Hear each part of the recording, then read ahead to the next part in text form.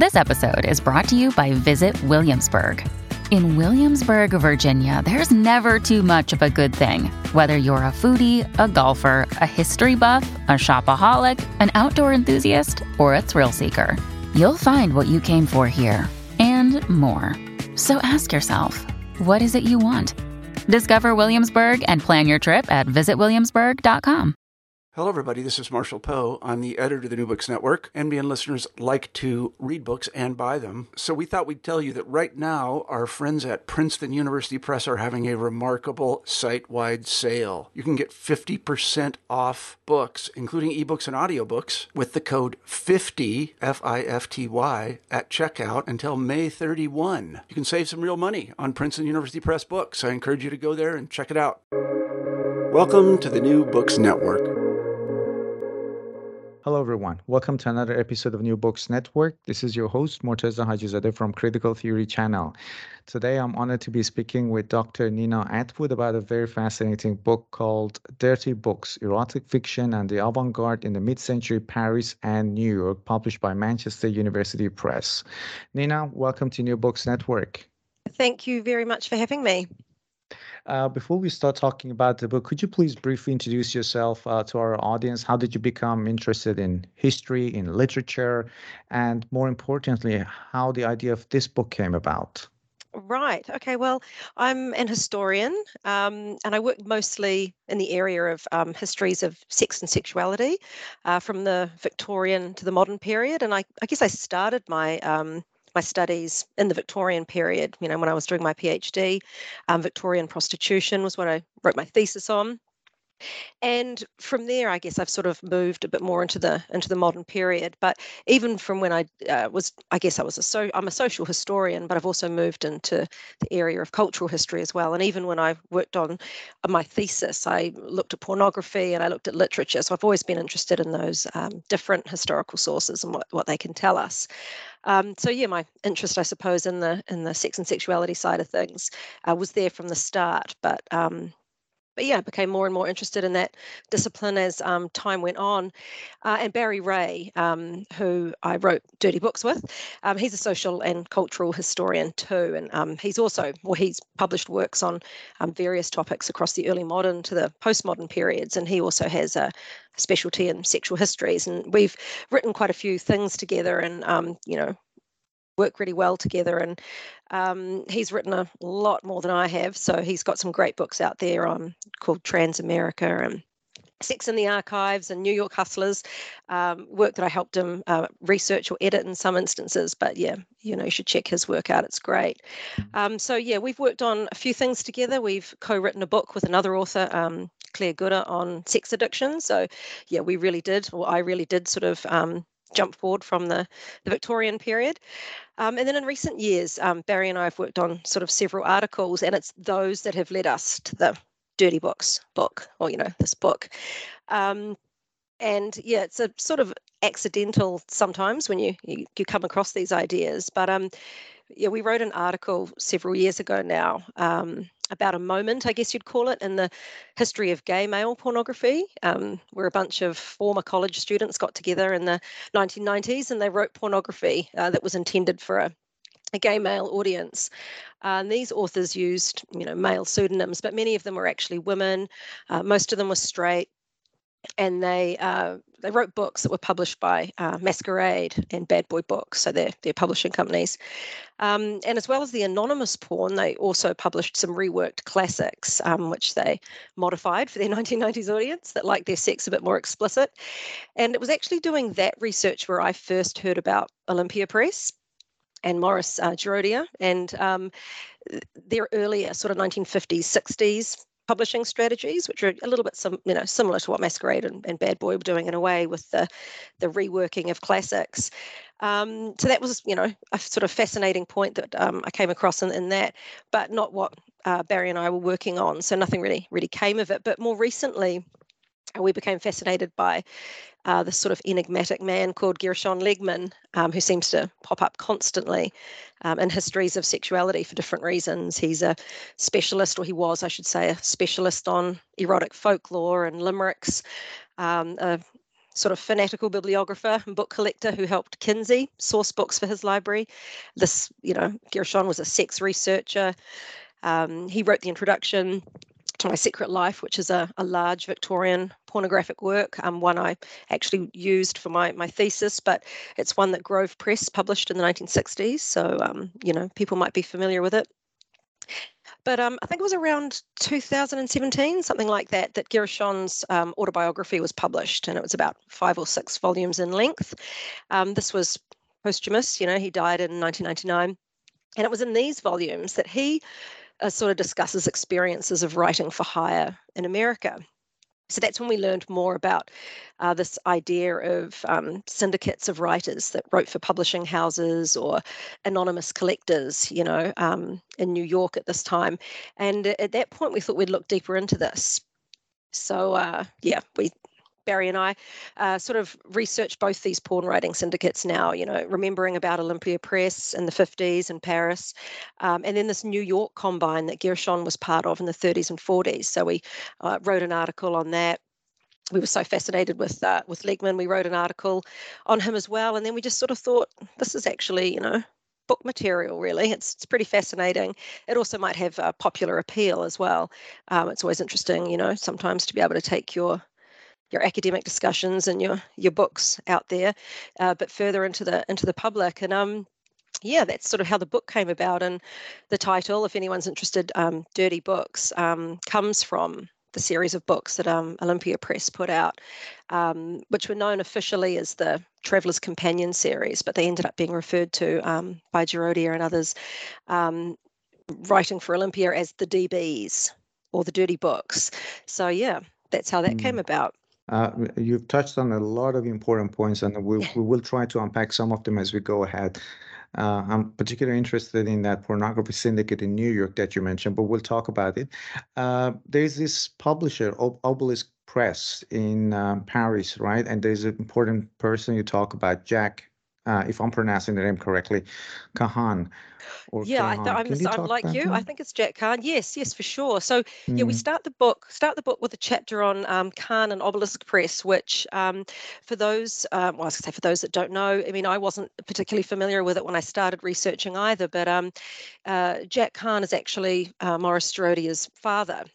And he actually started out in the publishing business as well, and made some pretty important moves that his son would really take up and run with. So Jack also, he was an English publisher living and working in Paris.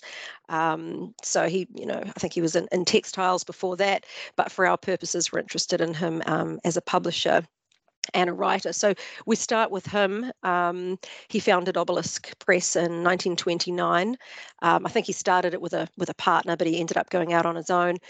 And while they're sort of setting this press up, they publish a book that gets seized as obscene in Britain, and it sells really, really well. And that, presents him with this formula. He sort of thinks, oh, okay, I can, make money selling these sort of obscene books or controversial books, and maybe I'll be able to, find some, I don't know, more modern writers, more serious writers that I can sort of prop up with this sort of strategy. And at this time, English language books published in France weren't sort of subject to the same censorship laws as they were in the US and the UK. It wasn't a case of anything goes, obviously. They could and they were confiscated if found, but, it was just a sort of a different space. There was a little bit of a freedom there. So publishing English language work in Paris, stuff that had already been banned, in the UK or in the US, or that was looking impossible to publish, became his goal, basically, his modus operandi. And he was really interested in controversial books. He'd put things like banned in America on the title page to advertise the fact and appeal to readers. His strategy, and this is something that we see with Maurice Gerodia throughout our book, is he has this strategy as a publisher to sell, lighter, racier fiction, to fund more modernist literature, basically, and try to discover the next James Joyce. These publishers did have these sort of lofty ambitions at the same time. But what, of course, is interesting is he adds to this formula by writing his own novels as well, which is quite interesting, under a pseudonym, of course. And uh, I guess in France they were more liberal than America in terms of censorship, but there was still censorship in place. How did he manage to avoid censorship of his dirty books, let's say? Right. Well, I think the language thing is sort of important in the first instance. So, like I say, he's based in Paris and he's publishing in the English language, and I think we're naive to expect at this time, especially in the in the 20s and early 30s, that everyone in the French police also knows English, because they didn't. So, we did this research, and you hear about the sort of interior ministry police with their lists of banned books, for example. And they've got to be able to, understand the books that they come across, I guess, So the fact that the books are in English is sort of one way. But there are also some legal loopholes at the time, and things are a little bit more liberal. They don't stay this liberal, of course, and I know we're still sort of talking about Obelisk, but later on, for example, with Olympia, Maurice Strodier would, retitle books to evade the police. He called Candy, which is one of their sort of famous, quite popular novels. They'd call it Lollipop, and that was enough for a while to sort of evade the police. Books would get disguised under false dust jackets and stuff like that. So all sorts of things were attempted to avoid censorship, and also these books, they're not always openly sold in shops. You've got soldiers, you've got tourists. That's the market that they were sort of being aimed at. So there's a lot of sort of underground, subterranean trading and collecting and transatlantic, I guess, movement with this stuff. But when you get into the research, I mean, maybe less so Jack, but Morris in particular definitely goes through some prosecutions. He definitely doesn't manage to avoid censorship. But the other thing with Jack Kahn is he dies in 1939, so his publishing endeavors are really only a 10-year thing. But he does some, he publishes some pretty significant stuff in that time. He as well as his, they call them, or not they. His work's been described. I think I mentioned it before. He wrote some of his own books to help fund this publishing enterprise. Sort of lightly erotic stuff. I think his first novel might have been called Daffodil. But while he's doing that, obviously he's also publishing, what become modern classics, right? Like Ford and Tyler's The Young and Evil, which had been rejected by publishers in the US. Very significantly, Obelisk publishes Henry Miller's Tropic of Cancer and Tropic of Capricorn, and one of Anais Nin's books, Winter of Artifice. So, and as well, and this, of course, this is first time publishing for some of these people, and as well as this, he publishes other stuff that he's not the first to publish, like D.H. Lawrence's Lady Chatterley's Lover and Radcliffe Hall's Well of Loneliness. So these books have been published and kind of up before the courts before this. But yeah, this is why we start with Obelisk. It's not the syndicates that first got us into researching the book, but we suddenly see this publishing strategy, where it comes from, the success that it has, especially in getting these other books published at a time when, censorship and stuff is a very real, possibility.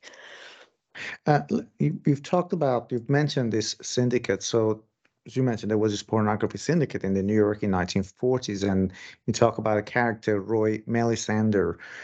So what was this syndicate? Who was this character? And also, there were apparently some pretty much well-known writers, or writers who later on became well-known, who were part of this syndicate. Can you talk about that a little bit more?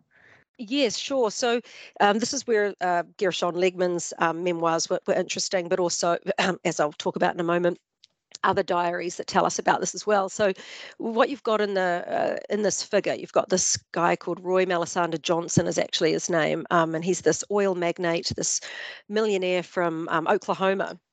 He's a private collector of pornography. He has contacts across America, book dealers, people who are sourcing and commissioning original pornographic literature for him. They would have their contacts out.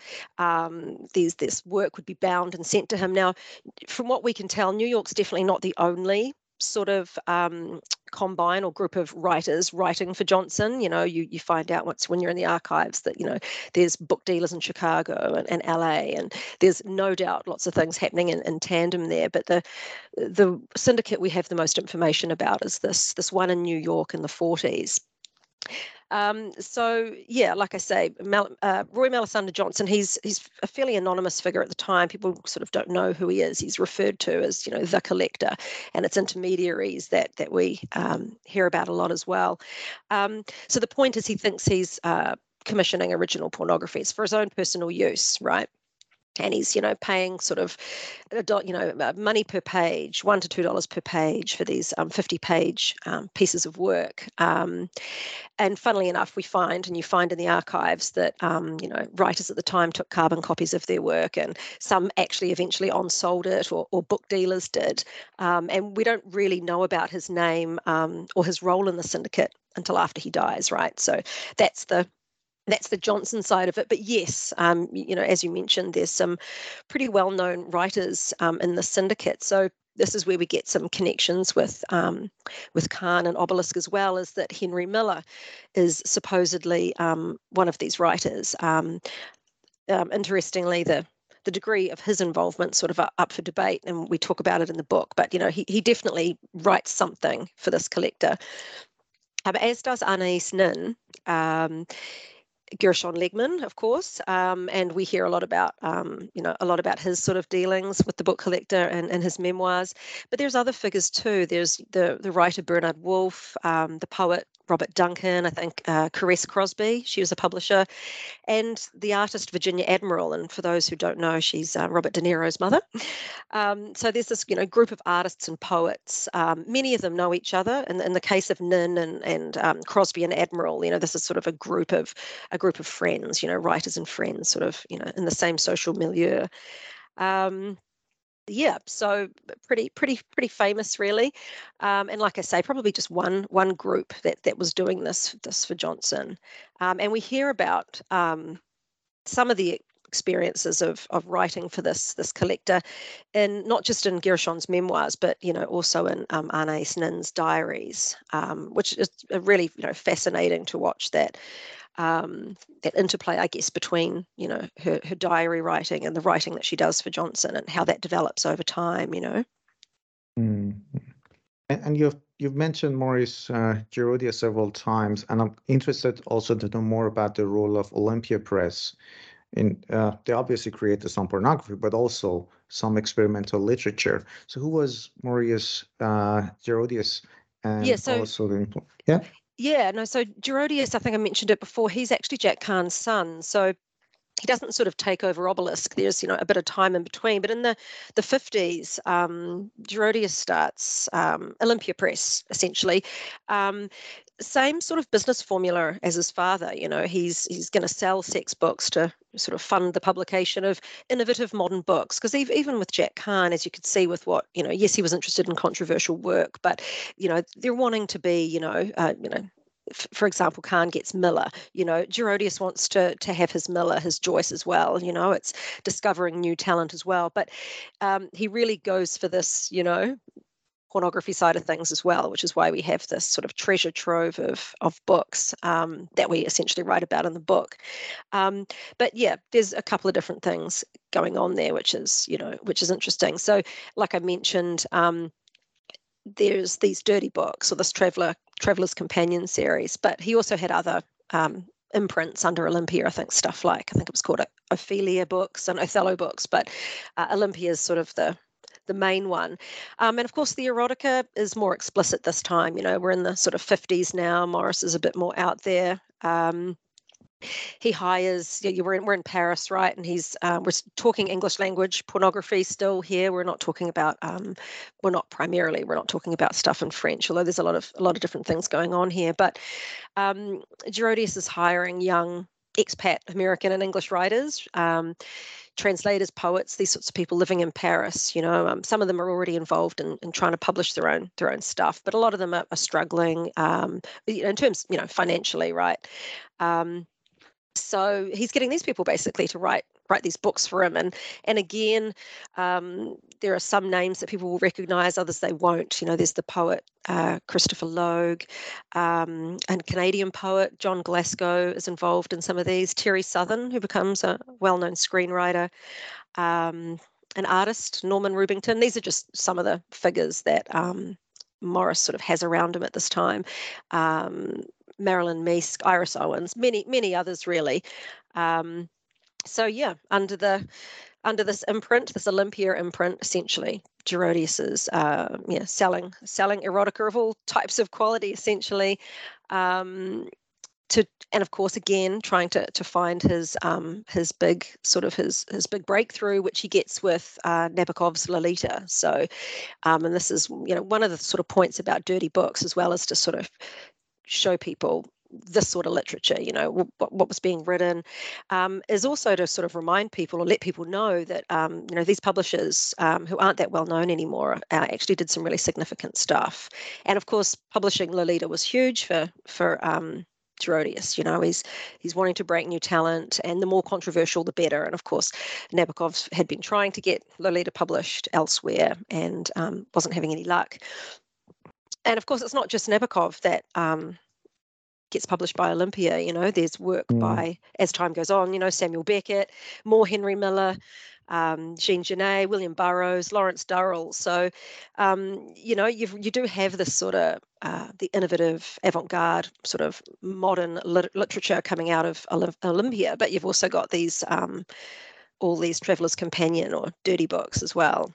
And, we're talking mid-50s to mid-60s in Paris here, because, of course, Gerodius is going to end up doing the same thing in New York a bit later. But, there's nearly 200 titles that get published by Olympia at this time,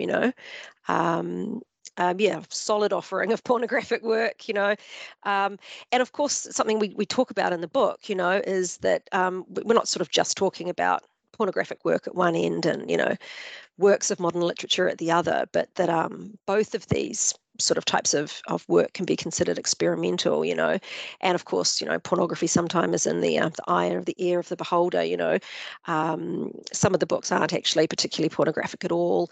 There's a lot sort of happening in between here. So, and of course, we're interested, as sexual historians are, in just the different ways that authors write about sex. And considering we're talking about the 30s and the 40s and now the 50s and the 60s, this is the period we're focusing on in the book, that mid-period before the sexual revolution, where you expect sex to be more mainstreamed and for sex and literature to be more out there, more on scene, more obvious. It's sort of, this is that evolutionary development before that.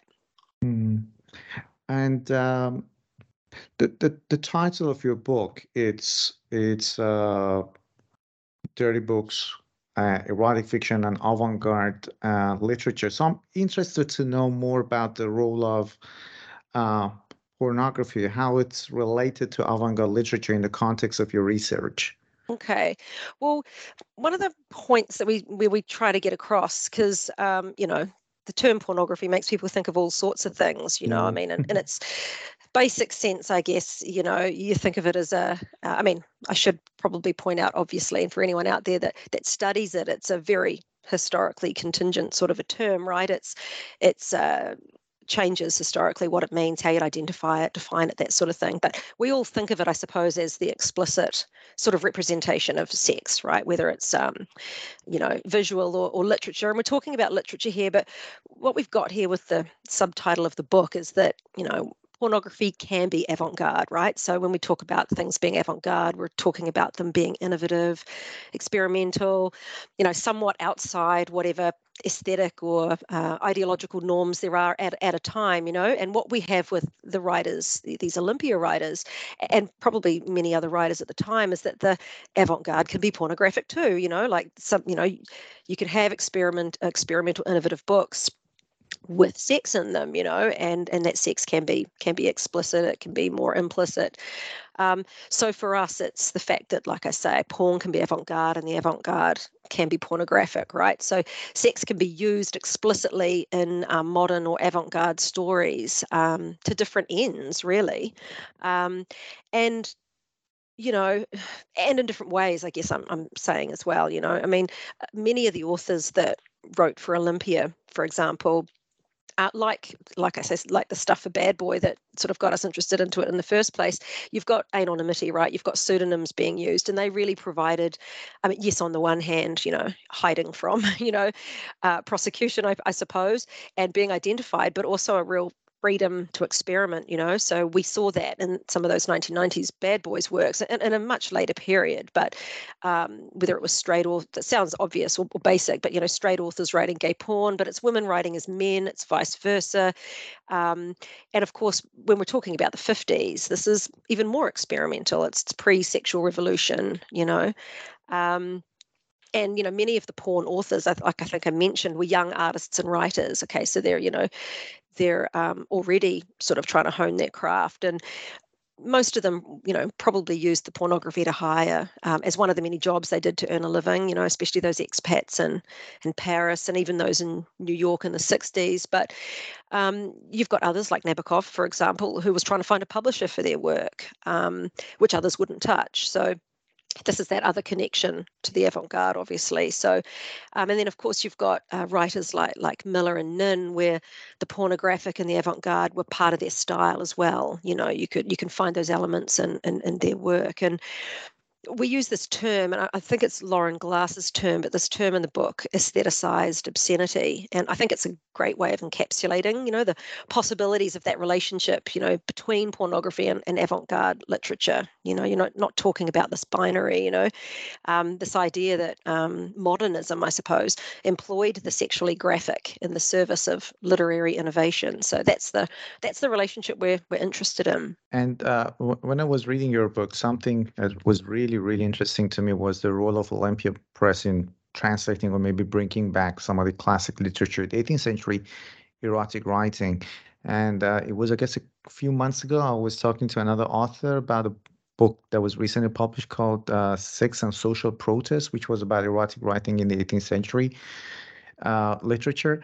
Now, I'm interested to know what kind of classic literature or 18th century literature they brought back, what works were translated or maybe reworked.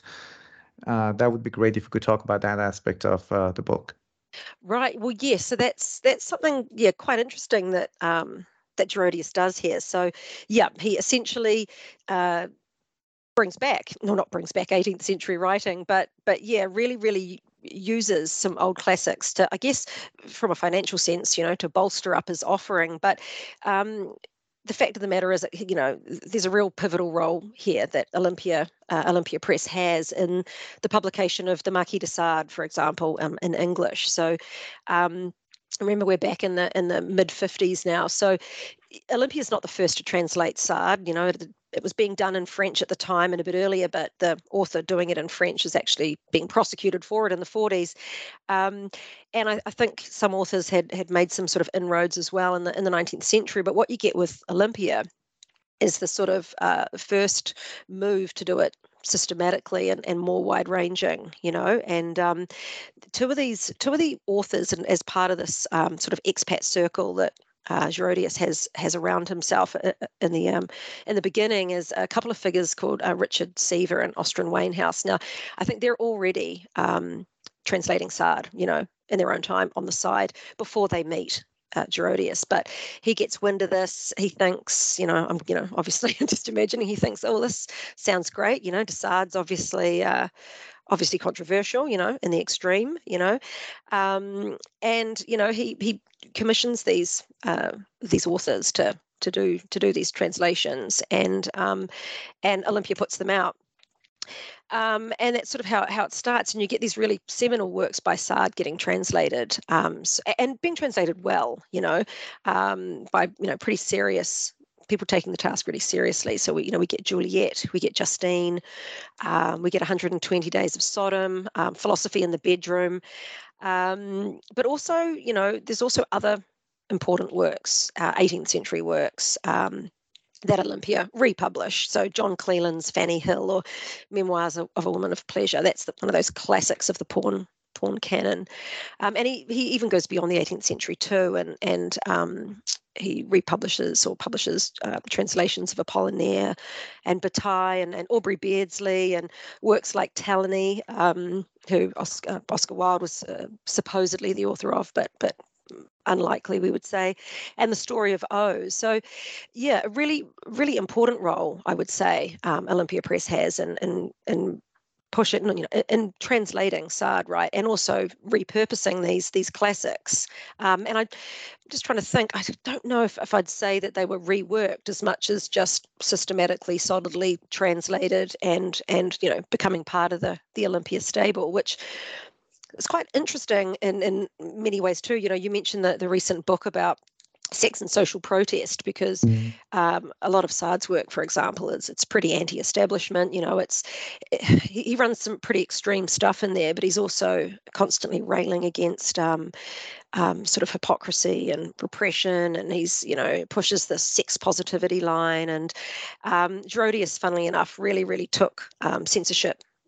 And him being anti-censorship really seriously. So the appeal of this 18th century literature and its sort of philosophical function, that sort of function it had in the 18th century, you sort of get that. But also sometimes you wonder when you think of these sailors and the soldiers and sailors and the tourists buying the books, that it's hard to know, right, what Olympia's readers wanted. Some of the stuff in Sard is some of it's obviously really violent, and perhaps too extreme for people, but also it's can be incredibly dated too in what they talk about. So but it's just one of those other strategies, not just a strategy, I think, for Olympia, but it actually became something that they've got a really important role in, and a lot of these works continue to be republished by other publishing houses later, right? So Grove Press becomes one of the more well-known 1960s publishers of this stuff, and funnily enough, or ironically enough, with Wayne House and Seaver, actually. But it's the role that their work played with Olympia in that earlier period, which is really significant. Mm. And Olympia Press, it was sort of modeled after its Parisian counterpart in the Olympia Press in New York. How was it similar or maybe different to its Parisian counterpart? Right. So Morris moves to New York, right? So he sort of gets chased out of France, so to speak. He's getting prosecuted quite a bit there for his work. He's also running out of money. He's we don't talk about it a lot in the book, but we do touch on it. But his business practices are pretty sketchy.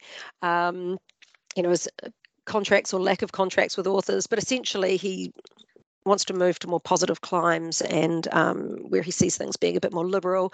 So he moves to New York and sets up an Olympia Press there. So we're talking mid to late 60s now. I think it was 1967 to 1974. And it's sort of similar and different, I mean, similar in the sense that he's pushing the same strategy. He's going to use the erotic stuff and keep up this constant search for, I don't want to say better quality, but I'm trying to think his glorious authors, he used to refer to them as. But he does this move, and he actually republishes about 30 of the Paris Olympia titles anyway. So he actually sort of, brings part of his catalogue with him. So there's some crossover there. And he has, he had that sort of expat group around him in Paris. And in New York, he gets ghostwriters in.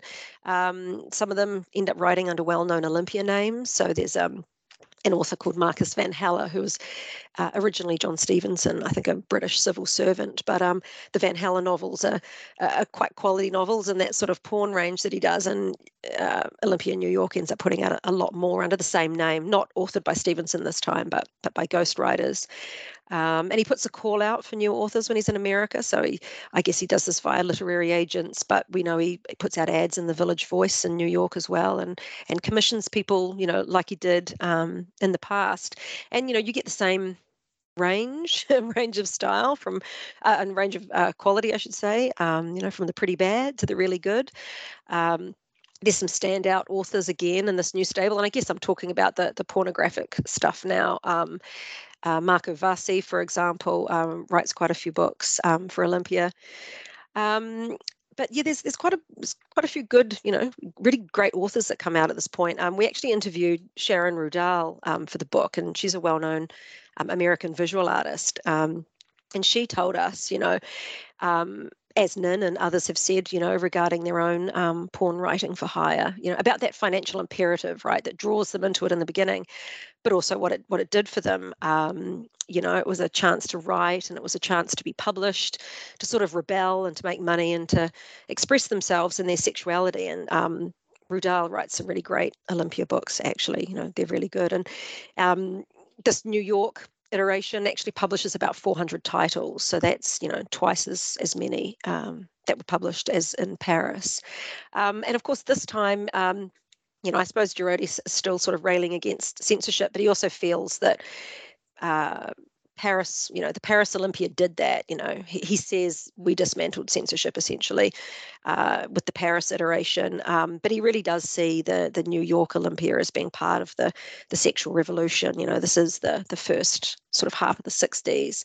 And, he says the New York office is all about normalizing the erotic in creative writing. So that's sort of the difference, the similarities and the differences. Another question I have is about Henry Miller. He's one of the famous authors that you talk about in the book.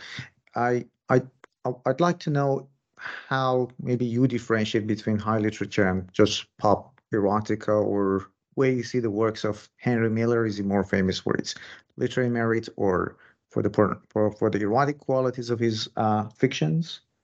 Right. Yeah. Well, it's definitely not an easy differentiation. Yeah. I think everybody thinks they know. It's like, oh, yeah, I know pornography when I see it, or, obviously there's high literature and pulp literature, but I don't think it's not always an easy differentiation. And I don't think it has to be, it can be quite subjective, pornography itself is inherently, hard to define. And we talk a lot in the book about sort of boundaries being blurred. That, I was like you and I were saying before, how written pornography can have avant-garde elements in it and sort of vice versa, And of course, I think, this is slightly different to what you're asking, but you've even got the other relationship between high literature and pop erotica going on here. So you've got publishers like Kahn and Gerodius actively building up the erotic side of their business to help launch the careers of what they see as their more serious writers, So there's that relationship there. And I think Henry Miller, Anais Nin as well, they're kind of perfect examples of those who I think straddle the divide really between, I don't really want to say high literature, but yeah, literature, I suppose, and erotica. And again, popular erotica can be hard to define too, but both Nin and Miller are famous for their literary aspects as well as their erotic quality. You don't tend to find them only being talked about one of those. There's obviously disagreement out there as to their relative merits. There are people that can't stand their work, others that just, that just love it, and I think that's the appeal. They're really interesting figures.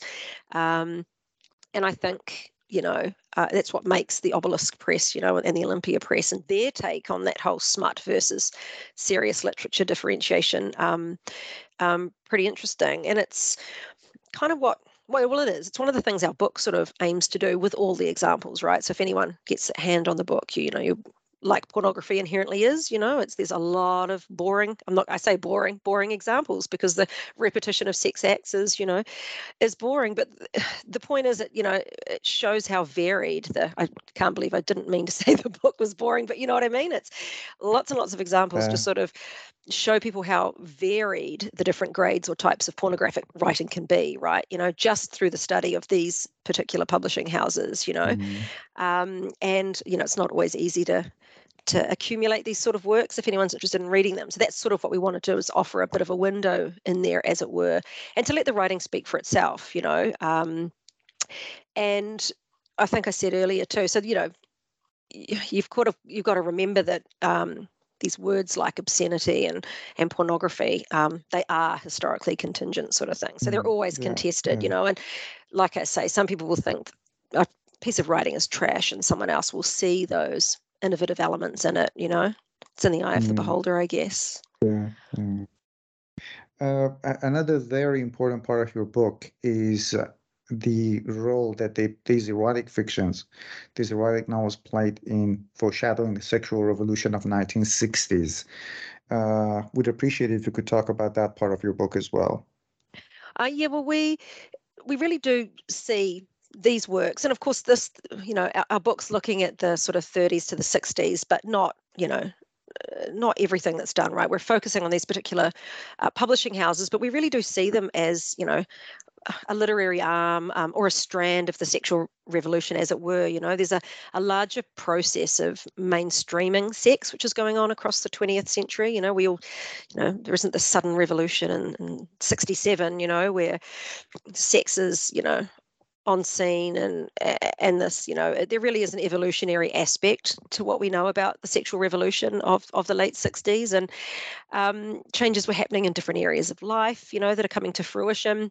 But things have been simmering away before that. And, the sexual revolution obviously has sex there in the title. So it's this role of, that sex plays in who we are and our culture. And, whether it's using sex to entertain or to shock or to make political statements, that way that sex is central to self or identity. Even when it's destabilizing the idea of sexual identity. Some of the Olympia books do this as well, these representations, I guess, of polymorphous sexuality. So there's a lot going on in these books that is foreshadowing. It's exploring and using sex in literature to make points, or just to exercise the writer's craft even. And then the anonymity that you get, the fake authorship that you get in some of these erotic novels, or many of these erotic novels, provided freedom of sexual expression. I mean, it's not just to hide who you are, or, you've written this bad book, but it's a way to experiment. It's a license to subvert, to use obscenity to make a point, which, funnily enough, is what they were doing in the 18th century context. So, yeah, we really see these works and these publishing houses as part of the history, I suppose, of sexual explicitness in literature. We don't focus a lot on it, but it's the struggles with censorship that you have in the 20th century as well. These evolving attitudes, debates around how to define and regulate obscenity.